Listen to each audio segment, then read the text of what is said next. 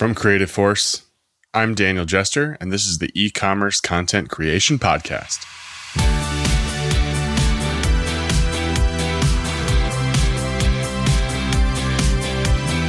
Today on the show, a real treat for you. My conversation with Linda Wallace.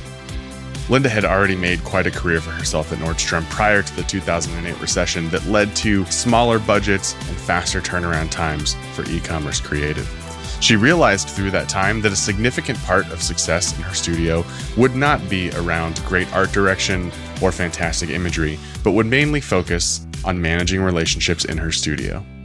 I talk with Linda in this episode about the things that she learned in the early days of e-commerce with Nordstrom and how that led to a late career pivot to follow things that she was passionate about and help people really learn to communicate and manage relationships in their day-to-day lives. Welcome to the E-commerce Content Creation Podcast. I am your host, Daniel Jester, and with us today on the show, Linda Wallace, formerly of Nordstrom in their e-commerce and honestly various departments through Nordstrom. And today we're going to be talking specifically about managing relationships between creatives in your photo studio.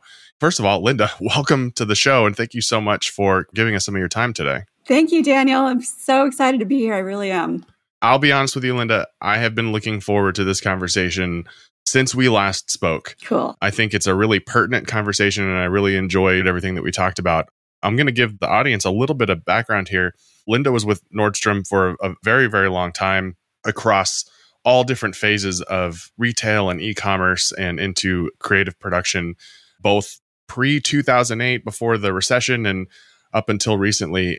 Linda, why don't I'll throw it to you. Give us your sort of job interview work history.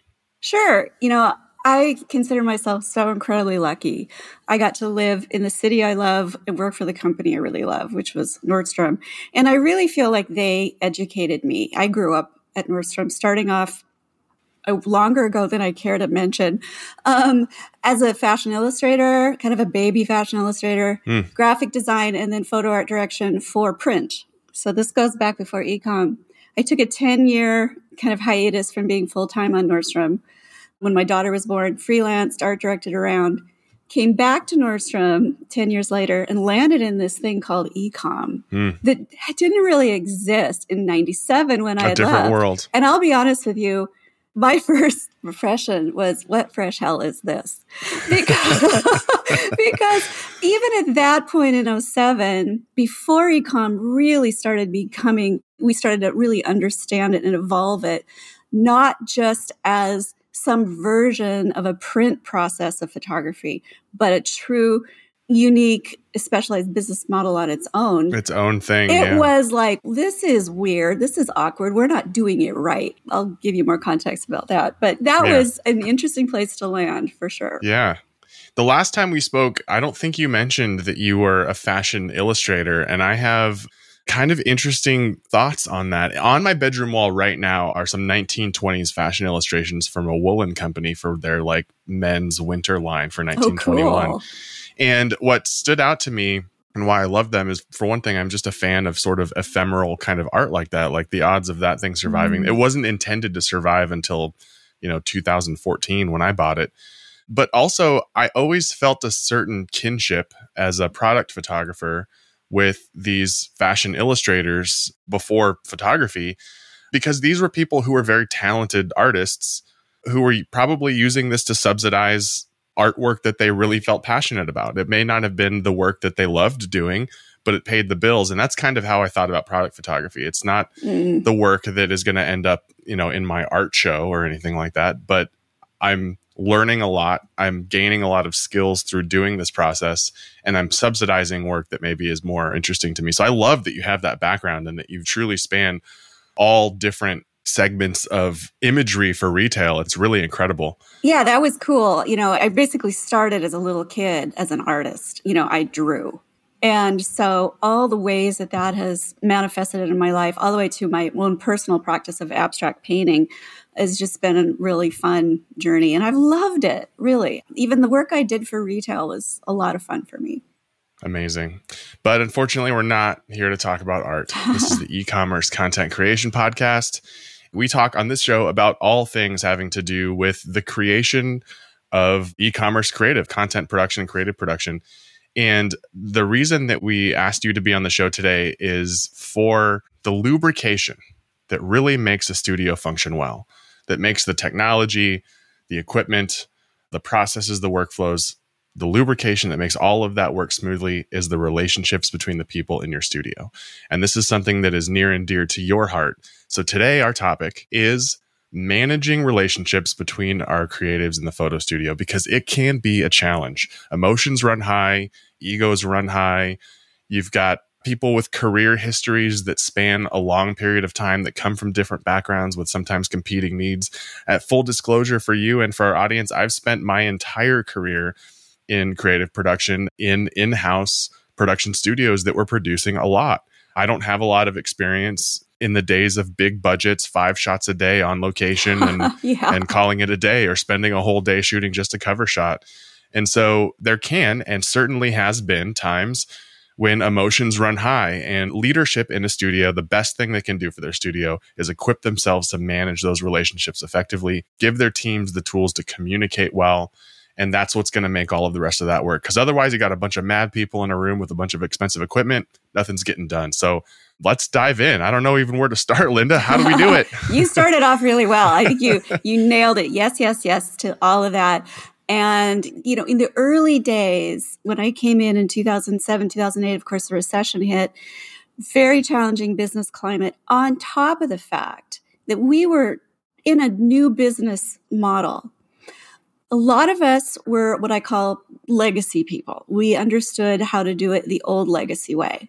The studio was half full of those people, half full of people who were brand new and learning this new thing, photography. So there was a lot of tumultuous stuff going on. A lot of us, including myself, it took us a while to realize that we were actually building a new business model in a venerable 110-year-old company. Mm-hmm. We were frankly frustrated and pissed off that we had these budgets that weren't letting us do our job the way we understood how to do our job in the past. And it was frustrating. And there were a lot of frustrations out on the teams. I would say the company during those times was in reaction phase because we didn't understand what e-com really was. And we were still figuring out what it needed. Yes, those shots needed to be cheaper than the big print shots, but how much cheaper? What were the production needs going to be? That was still developing. And so running, responding to change took its toll on people. People saw their careers that they loved in, travel and budgets and lower shot counts. That eroded. That changed into something else. Absolutely. And that was incredibly difficult for people. Sets got smaller. We got fewer people on sets.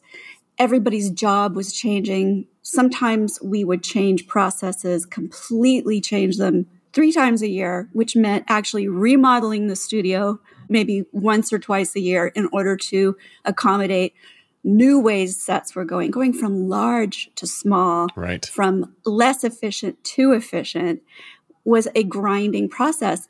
And when we finally realized, oh, yeah, this is a new business. We are a startup. Right. We started, I'll be honest, a lot of us took a victim stance. Sure. Why are they doing it to us? Finance doesn't understand fashion. Why should they be dictating to us how we do our job? In hindsight, they had to. In hindsight, we had to massively change. Once we embraced that, as I'm talking about management, sure, then we had to message that down. But once management, right, which was also reeling with what the hell's going on, once we figured out, oh, okay, we are at the tip of the spear, along with other companies alongside us, figuring out a new industry, we went from fear and frustration to curiosity. And that was a really cool and watershed sort of transition. It took a while. Absolutely. Took a while. I came up in 2008. And so I'm in this weird balance of I have glimpses of pre-recession, what that kind of looked like. But then my first job in commercial photography was for a home goods retailer, and I was the photographer, and that's it. I hired an outside stylist a couple of times a year as needed. And so I didn't know what I didn't know until I jumped over to Outlook, which was a Nordstrom subsidiary. And to kind of speak to your point, I can't imagine what it'd be like to be a 100-plus-year-old company and like building a new business model within that business. And this is an analogy that I use quite a bit. I'm glad you said it, because creative production within a business encompasses so many different tasks and so many different teams to make that function that it really is a complete business. You've Absolutely. got sample management, you've got specialized roles that require people with specific talent, also the tools that they use, the equipment that they need, all of these things. Sometimes in studios, you have copywriters. I mean, it's not like fulfillment where everybody in fulfillment does fulfillment. There's all of those things in one kind of microcosm. Right. Yeah. But it stands to reason, I think, Linda, that there's a reason that Nordstrom is where it is today in the managers that they had that were able to navigate this, because there are other storied retailers who aren't in the position that Nordstrom is in today. And, you can't solely point to their adoption of e-com or changing the way that they produced their creative, but that certainly had an impact. Linda, take me through, the light bulb has gone off, and you realize that we have to be thinking about this entirely differently. You understand the problem now, which is a step in the right direction. Is the next thing that you need to work on with your teams the fear of failure in this new venture, and realizing that we need to try things and some things aren't going to work, and that has to be okay? Absolutely. So I would say that there were a few years there where management was also confused about what's going on. Our teams were confused, frustrated, scared. Management was too, because like I said, we weren't sure where this ship was sailing. It was just this wild ride, and we were constantly in reactive mode. So once we figured out what the story was, and that story was, this is a new business model, and we got our heads around about how different it was, I remember having this new sense of my responsibility to the teams, knowing how confused they are, knowing how scared they were because their jobs were changing, knowing how frustrated they were because of the radical pace of that change, that we started recognizing that we needed to be more supportive. For a while, I think we were just trying to manage ourselves as managers. Sure. And we couldn't tell the story. The company couldn't even quite tell the story. Once we were able to tell the story, then we stepped more in a stronger support role and had more resources at that point. We started to develop the relationship part. It's as if we just didn't have the resources emotionally ourselves to be able to do that. And what's interesting about that in hindsight is I think that it's easier for a business and it's easy for managers to think about attending to the feelings and the inner experiences of their teams when there are such challenging demands on the business. That can feel to management, and I cop to this, like not a priority. Sure. And maybe even enabling it worse. I'm not going to attend to this person's feelings. I'm not going to encourage this, fit they're having. We've got business to do. Right. So it's a balance. But what I realized is that people show up to work as people. They don't show up as workers. They are people. Right. And I love this quote by Simon Sinek. He says, a team is not a group of people that work together. A team is a group of people who trust each other. Well, where does trust come from? Trust is, you see me as a person. Right. There are non-negotiable needs in every relationship, and that includes relationships at work. And that is, do you see me? Do you hear me? And do you support me? And do you challenge me? What I love about that is that is a common denominator for every meaningful thing we do in our lives, with ourselves, with our relationships, and with the people at work. And so when I packaged it that way, and I said, this is about relationship. Okay, there's a lot of work already done on this. There's a lot of research about this. There's a lot of information here. Right. I remember, this is the story we did. I was really uncomfortable with just how the grinding change was really affecting morale. Morale was kind of at a low ebb. So I talked to the tech people in the studio and I said, we need a fireside chat.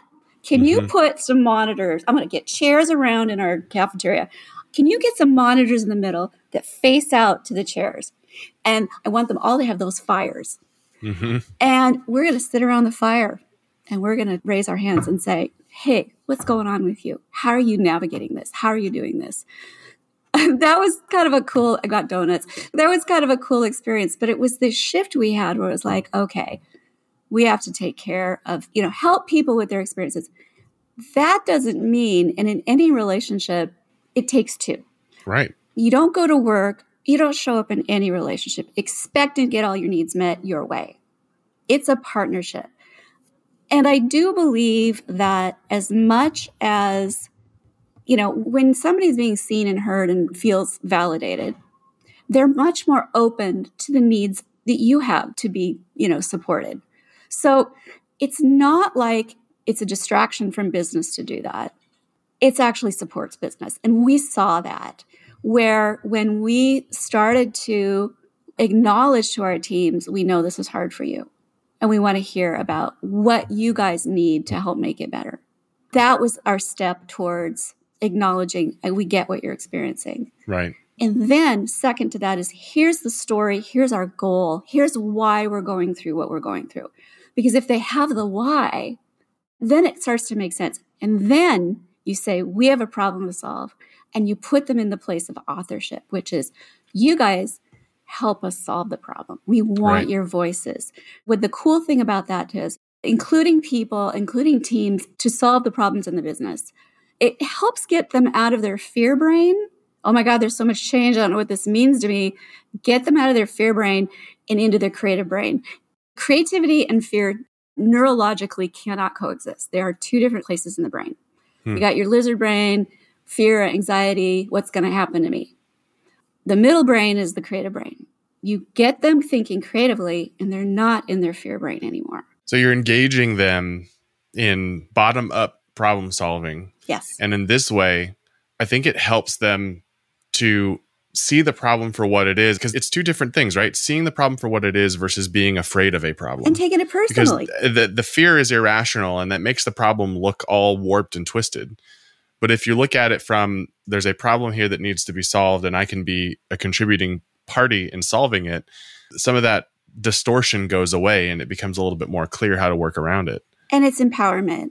It's like, what makes you feel better when you have a big problem to solve? Having a path towards solving it. Contributing to the solve. It kind of calms the anxiety down. One of the challenges that I certainly experienced and that I can see people experiencing, and maybe you can speak to this, but this might be a hard question, Linda, but I'm going to hit you with it anyway. There can be a perception, even today, even in today's modern workplace, there can be a perception that there's a manager that doesn't want to hear your problem because it's dumb to them. How, as a manager, can we either teach ourselves or teach our other senior leaders to be approachable to somebody? When I think about some of the best people that I've ever reported to in my career that felt the most nurturing, that I felt like I got the most growth out of, were the people who would indulge me for a minute, saying, look, you can't really help me with this problem, but I got to lay it out for you. But the manager's got to put the work in to achieve that level of trust with his team. How do we achieve that level of trust? I love that you brought this up because you nailed it. When you're a manager, yes, you are working with your teams towards objectives for the business. That's important. But, you're working with people. So, Brené Brown, she did a podcast on the anatomy of trust. And she said that trust is built and it's also destroyed in the small moments. It's finding those small opportunities to connect or missing opportunities to connect or disconnecting.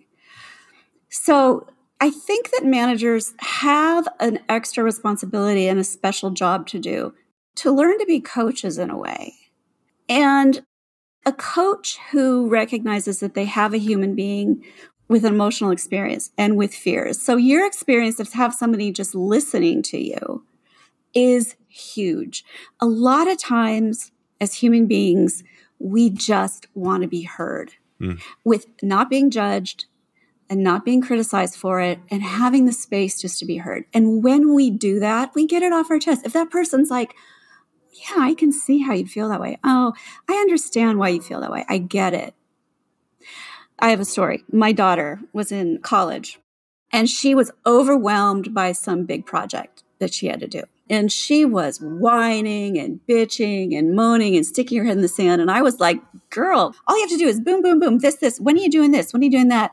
From my point of view, I was like, it's easy. You just do this 1, 2, 3. For her, she was immobilized by anxiety. Right. So she'd come to me and I would just say, well, just do this. It's easy. What are you talking about? It's clear. And all she'd want to do is talk about how afraid she was. And I was just like, oh, get over it. Just do your thing.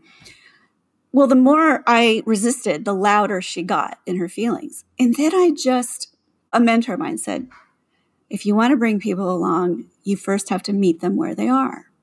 So I met her where she is. She started off one day and I shut up. I listened and I said, yeah, that sounds really hard. Oh, yeah, that must be difficult. I can see how you'd feel that way. And I just listened and let her go off. And then this miracle happened. I couldn't believe who showed up after that.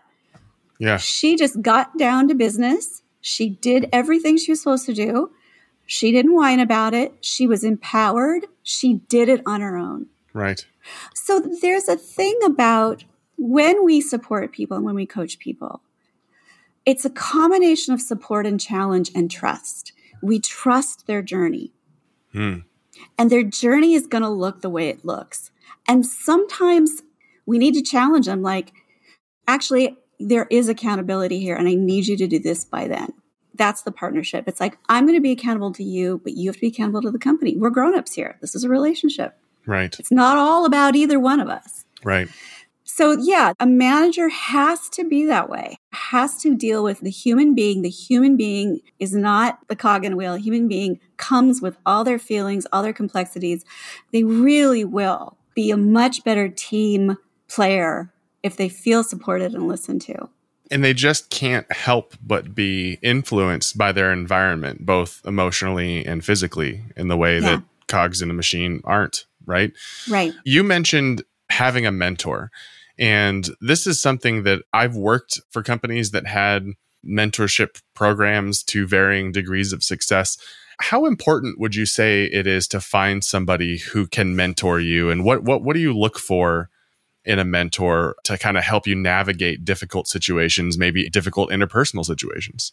I think as a manager, in hindsight, and my mentor came from outside of Nordstrom, and however you get it, but I think as a manager, I think it's a good idea, especially people who are learning to be managers, to have a mentor. And I can't really speak to, there's great podcasts, there's coaches, and if you're lucky enough, you may find one in your own company.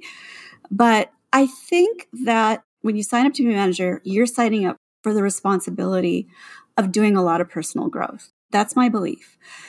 Because you lead by example. You lead by example with your transparency. Hey guys, I'm struggling too. Here's how I'm navigating it. I have trouble too. And how do you do that? How do you know how to navigate these things? You get a coach. You get a coach. It's self-awareness. It is understanding when you're not showing up well for somebody and why. It could be something about you. This person triggers me. This person triggers something in me. It's like, well, what is this about me? Let's not make this about me. Let's make this about what's going on with this person and what we need to do to help get this person to show up better for their job in a way that feels better to them and is good for the company. I can't say that it's not true that I haven't ever had a mentor. I definitely have had mentors.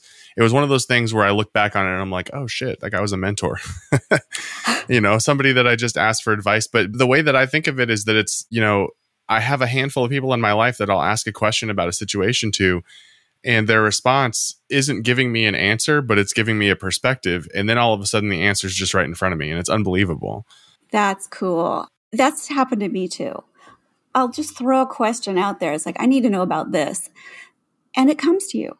Somehow, there are teachers all around. It could be a podcast. It could be a person. It could be somebody who doesn't even necessarily do what you do, but they've got this little bit of wisdom that actually applies. One of those teachers, Linda, it might in fact be Linda Wallace. And I'm going to tell you why. The last time that you and I had a conversation, you mentioned about climbing a mountain and looking back at all the mountains behind you and looking at the mountain in front of you. And I do quite a bit of bicycling. as a hobby. And one of my favorite things to do is to bike up hills. I like climbing to the top of them. I don't even care that much about going down or going fast. I like the challenge of getting up to the top. Wow. And it occurred to me that I would never in a million years ride my bike to the top of a hill or a mountain and not take a moment to enjoy my new perspective. And there's an analogy there about the challenges in our lives. And it would be foolish of us, and it would be just honestly downright stupid to climb a mountain figuratively and not take a moment to learn from the new perspective that we've achieved there, to look back at the mountains that we've climbed and to think about how that equipped us for the mountains in the future. I want to thank you for that little story that kind of sparked that in me. And literally, I think about it every single time I'm climbing up a hill, that the reward is the new perspective that I get. Oh, that's so gratifying. I remember that a lot. It's like, yeah, there's a mountain in front of me. I don't know how I'm going to get over it, but there's a string of mountains behind me, and I got over those. I'll figure this one out. That's the kind of attitude we took in the studios, was like, okay, another budget, another challenge, another technological hurdle to go over. Oh, we'll figure it out. We figured out those. We'll figure this one out. You get a muscle for it. And I love that you added the perspective part, which is stop, look around, connect some dots, create meaning, find the meaning in your journey towards growth and change, because that's what solidifies the growth. Right. Pause. What did I learn from this? How did I grow from this? What did I gain from this? Collect those goodies. It's something to be enjoyed and to be savored. It's not something to be to hide. Would you ever climb to the top of a mountain and absolutely refuse to walk to the edge to look around? Like, you can go really deep down that analogy and talk about people with that are afraid of heights or whatever. But I mean, you get my point that you wouldn't, there are people who almost fear gaining a new perspective because what it might change about what they understand their lives to be. And that's a whole other podcast. Change. Yeah, definitely. Change. Definitely not this episode. But one of the things that I think, the perspective that I've gained in my conversations with you and just thinking about all of this, is that we can lament the current state of e-commerce production for those of us who remember the days of larger budgets and more, I guess, free time or more creative time. But I think the important thing to note here is that there's a new perspective here, which is that it's awoken a new generation of managers who realize that they need to be emotionally prepared to manage their teams, that we can all do this work and we can be happy and we can get a lot of fulfillment out of it if we have the right support structures in place. So I thank you, Linda, so much for coming on the show and sharing some of our insight. And I'm going to let our listeners know now that, I'll set it up and then you can hit it home. But Linda recently retired from Nordstrom and is in retirement, starting a new career journey. And I'll let you explain what that is. Yes. After, something like all told over 25 years. Oh gosh, more than that. I'm going to say into the 30 years in my career, which loved it. As I grow and change and make meaning in my life, I realize that the light in our lives comes from love for each other, love for what we do. And this is our personal lives, in our work lives.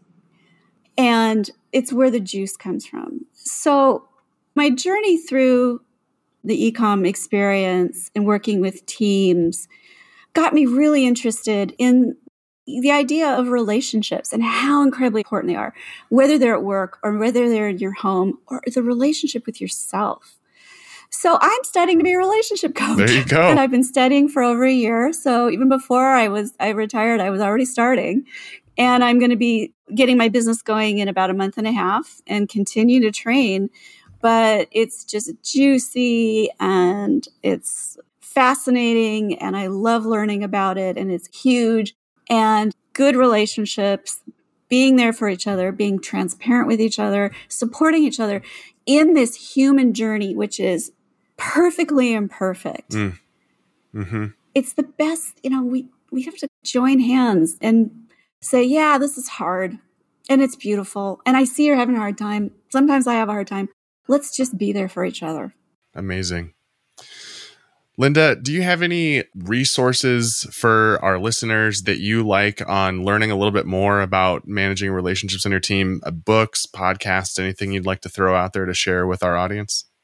So Esther Perel, who is a big relationship guru and actually relationship and sexuality, has a podcast about work. Her podcasts usually she's interviewing either with her relationship podcast, it's a couple. The one about work is teams or partners in a business. And her approach is the same. It's like, this is a relationship. This is a relationship. And so that's a really interesting one. I'm still kind of searching for ones there's a lot of them that reply to work.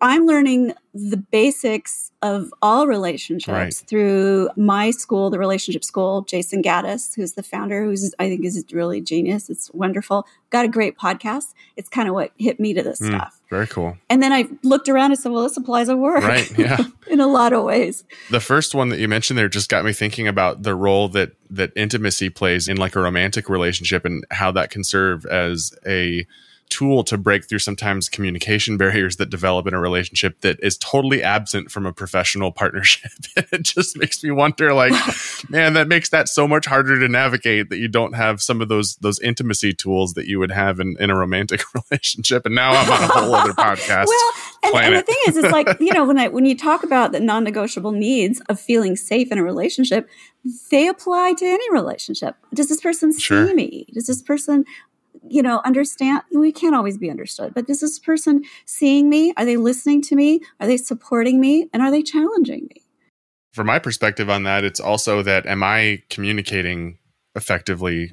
I've been in a situation on set with a stylist where it just occurred to me that I hadn't said anything for a few minutes, and the stylist is unaware that I am solving this technical problem on the computer in front of me, and they just think that they're being ignored. And so that was like that one little small tool was just to say, oh, hey, I'm doing this. Just give me a minute here and then I'll let you know when I'm ready. Yep. In the absence of even saying that, I didn't know that I'm building this feeling negative goodwill. Yeah. I don't know. Negative goodwill. That's not anything, but you get what I'm saying, that I'm building this almost animosity just because I got wrapped up in something technical and didn't say those two sentences to help them understand. So what's cool about that is you saw your responsibility in there. Well, I could have communicated.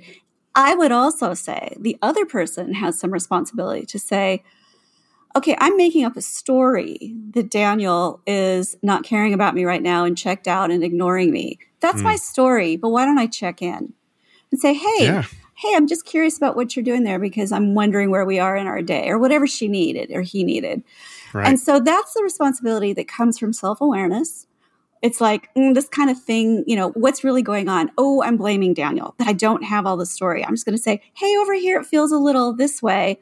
What's going on over there? It's that kind of communication that is responsible. It has self-awareness. It's curious. Yeah, you could almost say that going into this conversation, I would have speculated that communication would be the key word, but realistically, it actually might be curiosity, because if you're innately curious about a relationship or a situation that you're in, you're not spending time jumping to conclusions and creating narratives that aren't there. Yeah, just like what I said before, you're not in your lizard brain, you're going into your curiosity brain. Amazing. So you're getting out of fear. And that's the thing I think managers have a responsibility to have some self-awareness. How might I be coming across to somebody? Or how am I not showing up for this person because they trigger this thing that remind me of my dad, or my mom or whatever. It's like knowing that that's your story. That's a very real thing. That power dynamic is something that I don't think I was in a management role long enough to really master.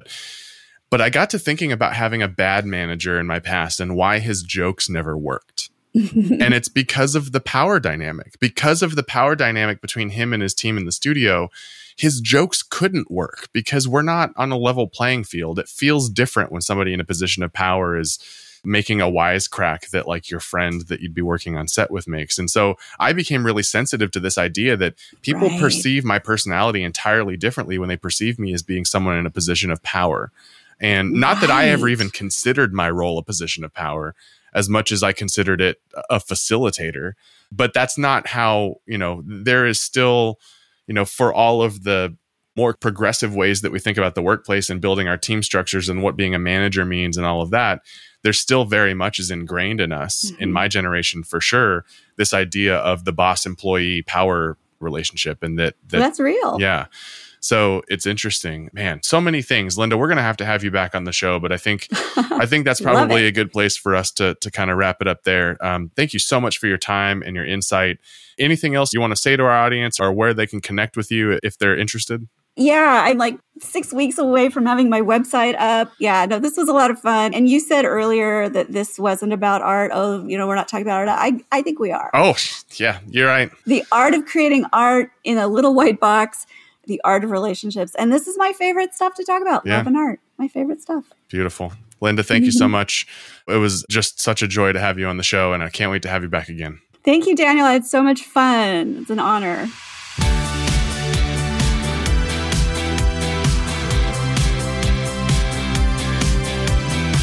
That's it for today's episode of the E-commerce Content Creation Podcast. Unfortunately, at the time of this recording, Linda Wallace's website was not up and available, but please check back.